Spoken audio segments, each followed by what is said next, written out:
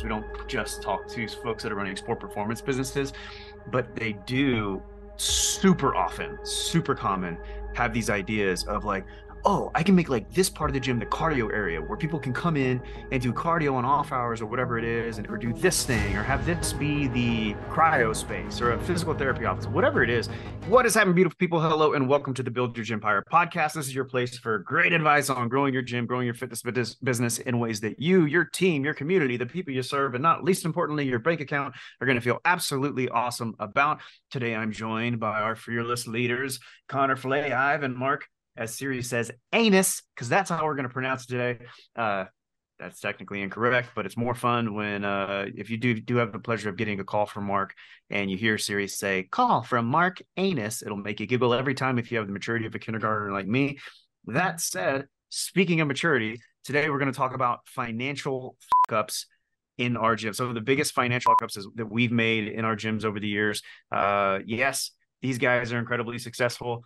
I've done, I guess, okay for myself over the years, but believe it or not, we're not perfect and we have made mistakes. And that's one of the reasons that we can sit here and hopefully shortcut your path, dear listener, on your road to building your own gympire, is like helping you avoid some of the mistakes that we made over the years.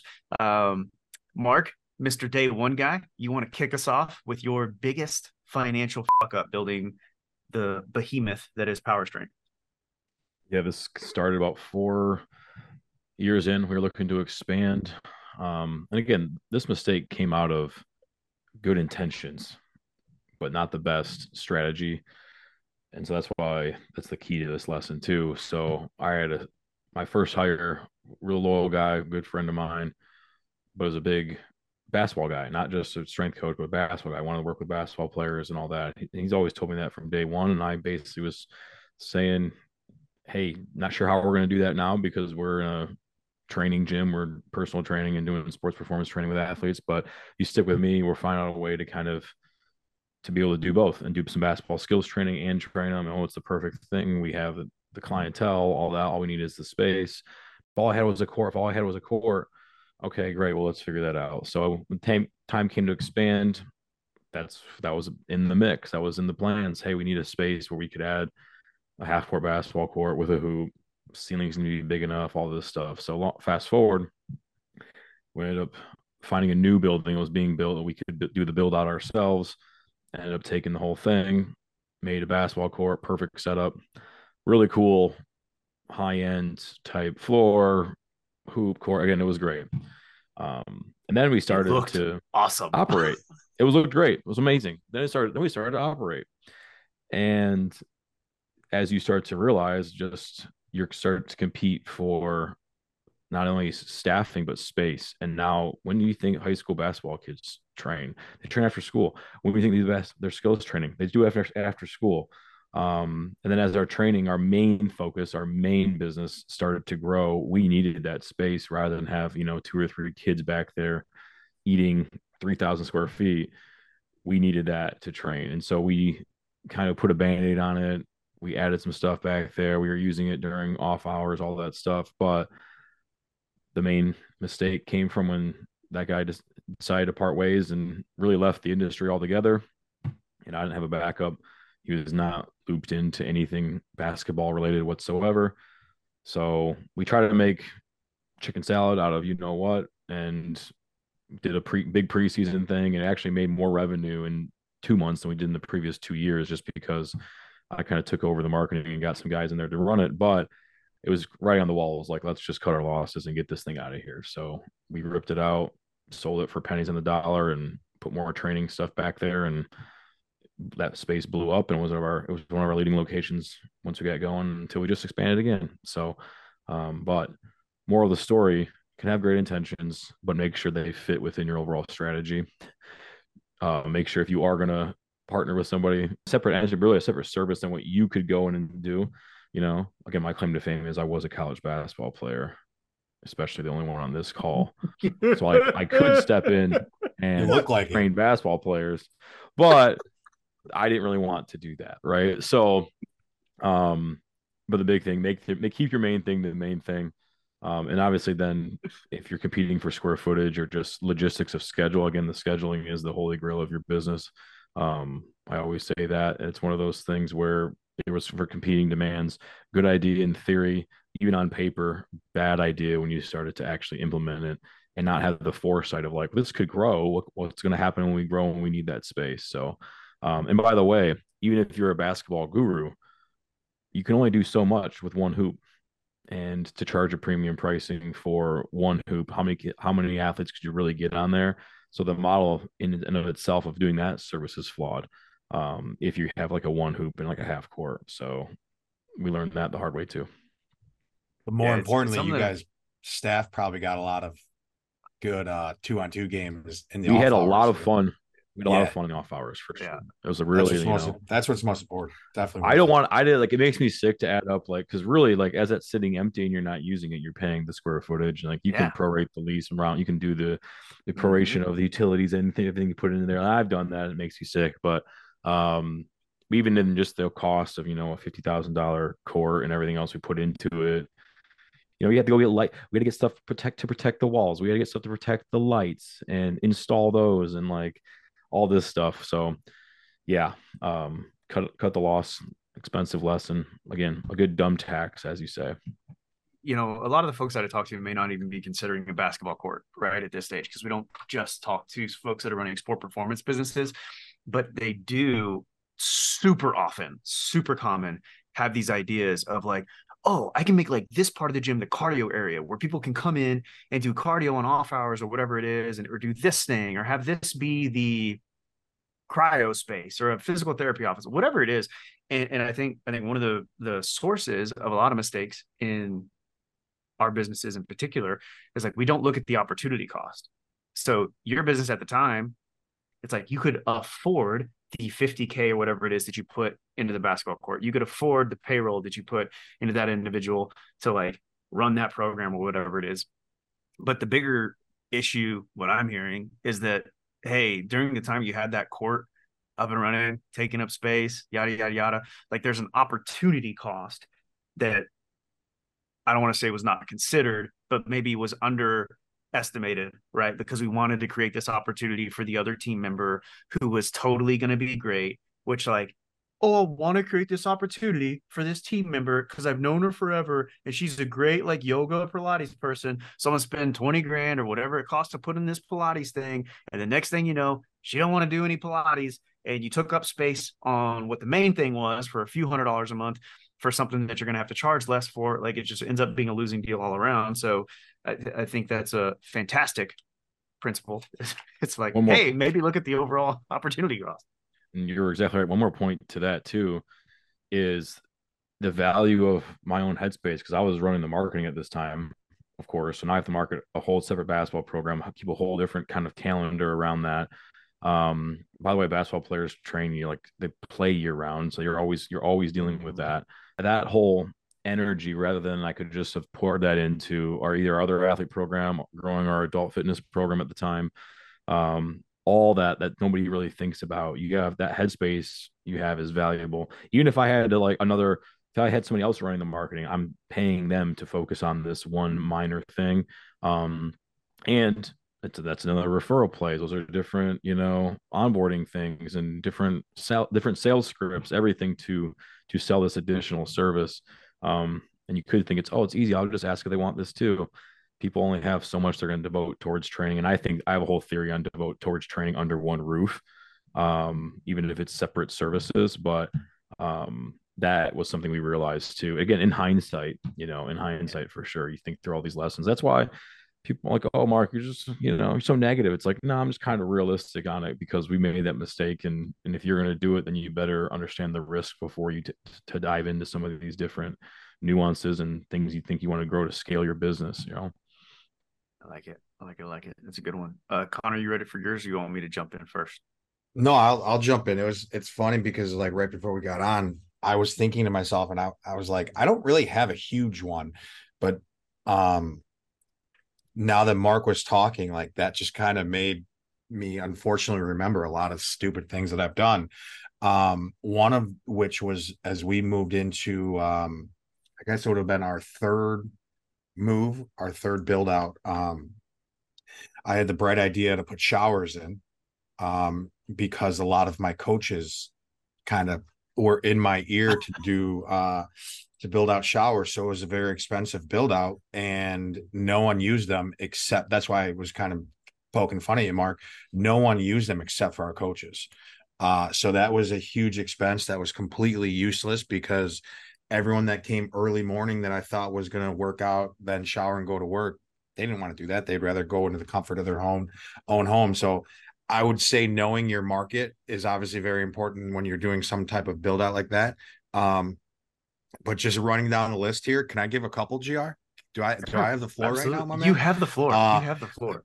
I bought some really expensive Kaiser cable columns because my coaches were like, "Hey, this would be awesome if we could do it." And just for the flow of the workout, we were unable to do it. So our coaches were the only ones to use it in their own workouts. That was another thing. Specialty type programs. Exactly what you were talking about, Mark. You have this kind of veteran employee who's been with you for a while, and so you start looking for opportunities to do like some add-ons and all that stuff. And we have done everything. Like I've done a boxing program, so where I bought all of the boxing gloves and wraps and mitts and all that stuff, and it fizzled out. And then yoga type of thing. So I one time, I just remember this, I would completely forgot, I was not even thinking of this. We had an opportunity to bring in it was a baseball program. So we got someone to come and run the length of our turf, which was 40 yards, batting cages. And then I remember when that was a thing. Do you? Yeah. So we ran batting cages that we had like a whole contract that they were coming on Sundays for like 9 hours, and it was going to be a really lucrative thing that we were going to do. And it lasted about 2 months. And then I had to resell all the batting cages. Again, we've been open for 12 years now. So we are not immune to the dumb things that come up nowadays. If you guys are early on in your business, we have done them and we have paid for them. So those type of things, like looking back at it, it wasn't enough that it was going to kill your business like some of these big dumb taxes, but it definitely hurts looking back at it. But those are some of just the fun ones. I would say another one for me, and I guess this is not as fun, was just trying to throw some money at things without proper planning. So I would say one of my biggest expenses that did not pan out well was obviously we're going the semi-private personal training route and building out smaller footprint locations for that.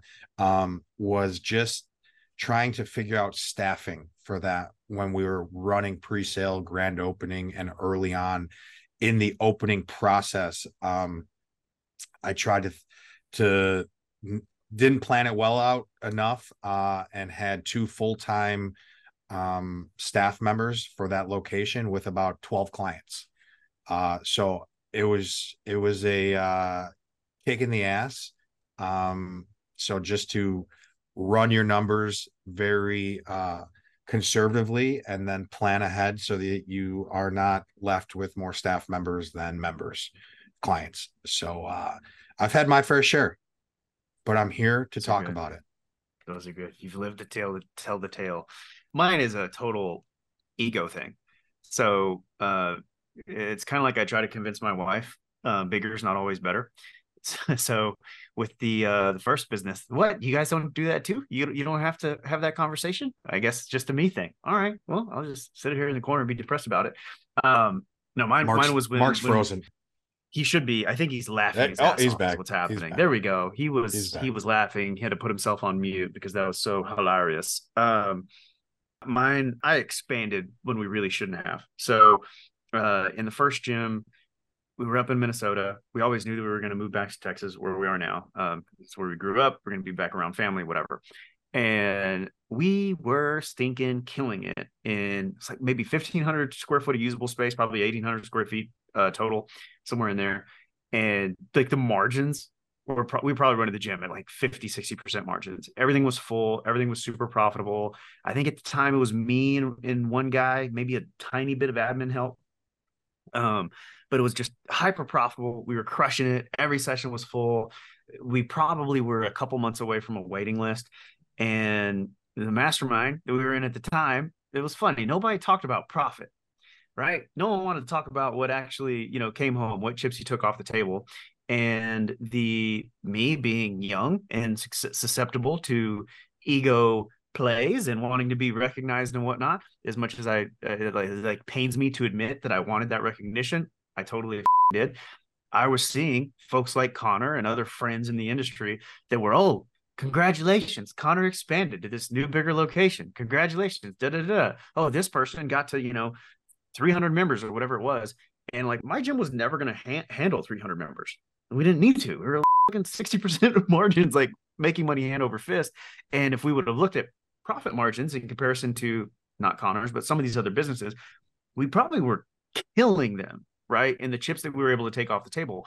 But me being the dumbass that I was, said, oh, like there's a space open right next door. Let's knock down a wall and double the square footage, more than double the rent, right? So it's going to be more expensive per square foot, re-up things for an additional 5 years when we know that we're going to leave, right? After a given time period, more than double your staffing sort of needs, all these different potential negative things, and or at least costly things. And the reality was, it was part of what killed the business, along with the person that we left to manage the place, turning the gym into his own personal harem. But I wasn't gonna. There's a whole story on how the first gym kind of went down. But long story short, if we had not expanded that gym, things like that location is probably still running, because I can replace that one key person with somebody, have one key person run it. And the deal with that gym was essentially like, when my son was born, he's had tons of issues, health issues, what have you. He's doing well now, but it just became very clear that I was not going to fly back up to Minnesota from Texas and spend whatever a couple months there and fix it myself. It wasn't going to happen. And the main person that was there needed to be fired and let go, whatever. It was a whole thing. And but guess what? Like the other folks that I had on the team on staff, they could have run a smaller location, right? They could have run that hyper profitable thing, who had enough cash, enough margin, et cetera, to be able to ride out the wave, survive, all those different fun things. And we didn't. And I think part of the root of that was the expansion, and the root of that expansion was ego and feeling like bigger was better. A mentor at the time also said, oh, you can't make money in less than 4,000 square feet. You need 4,000 square feet to make any money, which is proven to be complete bullshit. And unfortunately, I had the proof at the time that you can make really good money on less than 4,000 square feet. Connor has all the proof in the world now, right? That you can make money on less than that. It's where the puck is going, I think, in the industry. But at the time, sometimes that advice that you pay for can be even more expensive than what you paid for it, unfortunately. And there we are. So don't expand just because of your ego, right? A lot of times you think, oh, it's going to make me feel better to have this bigger location. It's going to make me feel more legit. Well, it should make you feel legit. What should make you warm and fuzzy at night? Profit. That feels a lot better than saying, oh, great, I have 4,000 square feet now, and I just paid X amount for build out and more equipment and turf and da-da-da and the whole thing. Look at your profit, look at your margin, don't look at your ego. Any closing thoughts on this one, gentlemen? I think we've got some good mistakes. Brought us some bad shit. Maybe we should bring up some good shit in the next episode, make us feel better about ourselves, or at least make me feel better about myself. All right. Well, that's all we got for today. If you enjoyed the episode, you got value out of it. Hopefully this helps you avoid some of the same mistakes that we have gone through in our journey, building our quote unquote gympires. If you enjoyed the episode, leave a 5-star review, follow it, share it with a friend, share it with a gym owner, say nice things about us. We would love you if you do that. We love you if you don't, but we will see you in the next episode. Adios.